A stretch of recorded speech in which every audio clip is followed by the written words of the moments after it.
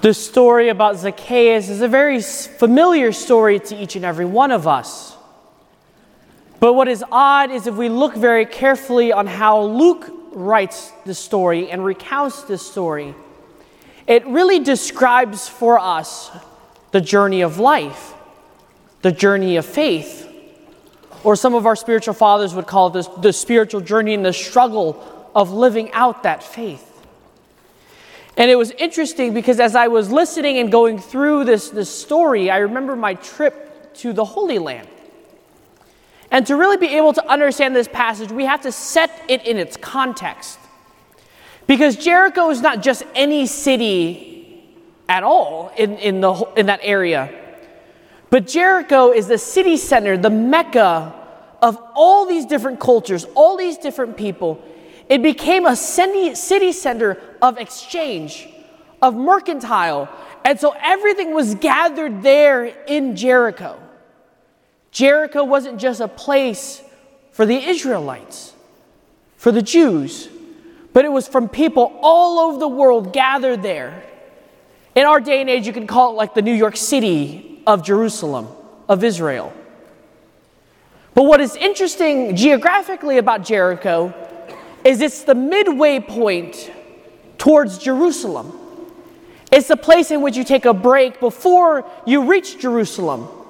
It's the first major city on your way to Jerusalem that you hit.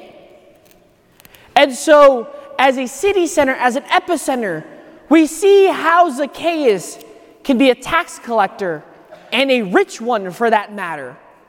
Because of all the commercialization in that area, because all the exchange of goods, there was an influx of money that's available there. But as a tax collector, you may know that they're seen as the most impure, dirty people of society. Because they're giving money back to Rome. And no one in that time wanted to give money back to Rome, was one. And two, the way these tax collectors become rich is they themselves take a cut of that tax. So for example, if you owe me 5 pieces of silver, instead of just charging you 5 pieces of silver in tax, maybe I want a little more for myself, and I charge you 10 pieces of silver for taxes. I pay the 3 to Rome as I'm supposed to for you on your behalf, but I'm going to take a cut of that to keep for myself. So what does this story really set for us? I think if we look at Zacchaeus' life, and first of all, look at his name. Because Zacchaeus means the pure or innocent. But if we really look at Zacchaeus' life, his name is very counter to what he does. Because what he does is he's a chief tax collector and he's rich. So what does he have for himself? He has power, he has pleasure. But yet what do we see in Zacchaeus? He's not satisfied. He's going out to yearn, he's yearning for something, he's searching for something. And so that's the question we have to begin to ask ourselves. Why are we here? What are we really doing sitting in this church? And what are we really yearning for? Because there's a reason why we're all here. Some of us maybe because we're forced to, because that's my obligation. Check that off my list and I can go about my day. But if that's the case, you could have just gone off and done something else. But every week, week in and week out, you're here. You're searching for something and you're yearning for something, just as Zacchaeus is in his life. But what differs from us and Zacchaeus is he has power and prestige. And he's still missing something. So let us continue to look at his life and see. He hears about this man named Jesus who's doing all these great things and is coming into Jericho. So he wants a glimpse of what this man is, who he is, and he wants to see what this man is really about. So he goes to seek him. He searches, and as he comes into Jericho, he sees these large crowds gathered together. So what does he do? he tries to find a way to see Jesus, to encounter Jesus. And what he does is, we hear in our gospel reading, he's a man of short stature. Probably maybe a little shorter than Deacon Mike over here. But the subtlety here is when we see and understand what a sycamore tree is, look at the pillars around our church. The sycamore tree is twice as big as those pillars. So now you're asking a short stature man who wants to encounter Jesus is now trying to fight himself to get up a sycamore tree. I don't know about you, but for me as a kid, trying to climb trees that big was not an easy task to do. For some, it may be an impossible task to do. It shows us and illustrates for us the limitation that we put on ourselves. We've heard something about this Jesus in our life. We know there's something magical or amazing about Jesus. But we're looking for him. We're yearning for him. But we all have our limitations. Some physical, some hurdles that we put within ourselves. And so it hinders us from truly encountering and coming to see Jesus. So we could be like Zacchaeus and just say, okay, I am short. There's too big of a crowd. I'm not going to go see Jesus. I'm done. Story ends there. But instead, he doesn't let his limitations hinder him from encountering Jesus. He doesn't let the crowd stop him. He doesn't let his short stature stop him either. He doesn't let the tree stop him from climbing up higher to view, to encounter Jesus. So much in our daily lives, in our spiritual journey with God, we hinder ourselves with our limitations. We make up limitations for us in our own lives that we don't want to do. We don't want to do it because it's not convenient for us. I don't want to give my time up to the church because I'm not getting anything out of it. So why would I waste my time? I could spend my time working another hour. Or we can say, I'm too busy in my life. I'm doing X, Y, and Z things. And so I don't have time for church. I don't have time to volunteer. Or you can say, oh, I want to volunteer, but I don't know what to do. There's so many different opportunities to volunteer, but then we start making excuses for each and every one of them. Okay, maybe it's to be a catechist. I don't know my faith enough to teach these kids. Okay, let's volunteer at high school or middle school night. I'm afraid of middle schoolers and high schoolers. Why don't you go into the RE classroom and teach first grade to 8th grade? I don't know my faith strong enough to teach them. We set these limitations for us in our lives because we are afraid. We're afraid to really be vulnerable to ourselves and admit these limitations to come and bring them to the encounter. Because we don't want Jesus to see us imperfect. We don't want Jesus to see how weak we are in our lives. We want to leave Jesus at a distance and not even be Zacchaeus. We don't want to even be in Jericho at this point in our life, on our spiritual journey. But today, Jesus is calling us each by name to an intimate encounter, to bring our limitations to that. How are we going to overcome those limitations to encounter Jesus? Do we want to even encounter Jesus for that matter? Because the next phase, the next stage of our spiritual journey is the encounter with the divine. Every day when we come to Mass, we come to experience, recognize, and see the power of transformation. Because when bread and wine becomes the body and blood of our Lord Jesus Christ at that altar, that illustrates and shows us the power of transformation. It shows us when we encounter the divine how powerful that can do and can be in our lives. We can begin to see the transformation and change that could happen to us. But we're so afraid of that encounter. We're so afraid of that transformation that we hide, that we make excuses. We give up our limitations. We talk about our limitations to keep us from really, truly entering into that mystery.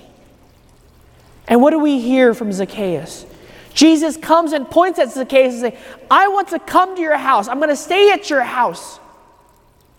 And we see everyone else complain and start talking and grumbling. Because this man, Jesus, is about to enter into a house that is unpure, unclean, unperfect. Because if anyone encountered, lived, or got close to a tax collector, they themselves are seen unclean. We ourselves are imperfect in our own ways, whether that's because of sin, whether that's because of our self-centeredness, whether that's because of our ego, our limitations, or things that are dirty about us. So we want to keep God at a distance. But yet today we hear Jesus wants to enter into that dirtiness. He wants to enter into that messiness of our lives. He wants into our homes, the homes of our hearts. But yet the door, there's only one doorknob, and it's on the inside of the door, not the outside. He's not going to force himself into the dirtiness, the messiness of our lives. He's going to stand outside waiting and asking to be invited in. Zacchaeus could have denied Jesus and said, no, Lord, I don't want you in. Sorry, I'm a tax collector. But instead, he was joyous and excited to let him in, to welcome him into his home. The home of his imperfection, the home of his greediness, the home of material wealth. But in that entering into that home, his life is changed forever. His life begins anew. He is reborn again into new life. And Jesus just doesn't come into his house and just leave immediately. But we hear he remains with Zacchaeus. Jesus wants to stay and remain with us in our own hearts, in our own dirtiness, in our own messiness of our life. We all together, you and I, are all imperfect. We want something. We yearn for something. St. Augustine puts it very beautifully. My heart is restless until it rests in thee. We can go out and search for all this pleasure, all this prestige, all this power in this world. But at the end of the day, it's not going to bring us joy. It's not going to bring us happiness. But what true happiness will come through is that divine encounter. It's the Zacchaeus moment every day and every moment of our life. Those are the moments that are going to bring us true joy. But are we really willing to admit our limitations, our weakness, to come see him, to come allow him to enter into our lives, to come be a part of your life? And I want to end with a story that happened to me a couple days ago. It was Tuesday, so usually Tuesdays Father Flynn is out, so it's kind of a very busy, hectic day in the office. And that day I had 4 anointing calls all at once. And so as I was going out to do each anointing, I get a call from the executive assistant in the office and said, Father, you got one more coming. It's an imminent death, and they need you. And this was right before confessions, right before Mass. And so I'm just trying to figure out, how am I going to juggle and handle all of this in this craziness, this hecticness? And I told her, I was like, can you call the family back and say, I'm sorry, I'm going to try to get some other priest out to do this. Because I have Mass, I have confession, I can't get to it. And so the family understood, and I told them, I was like, by 7:30, 8 o'clock, I'll make it out there. And so I get there, it's dark, so it's hard to really make sense of how this building is laid out, where the family is. So I finally stumble up and get to the patient's room. And the patient is really not doing so great. The family is praying the rosary with him. And so I asked the family what's going on. You know, he's had this terminal illness, and he's about to pass. We don't know when, but we know that he's going to pass.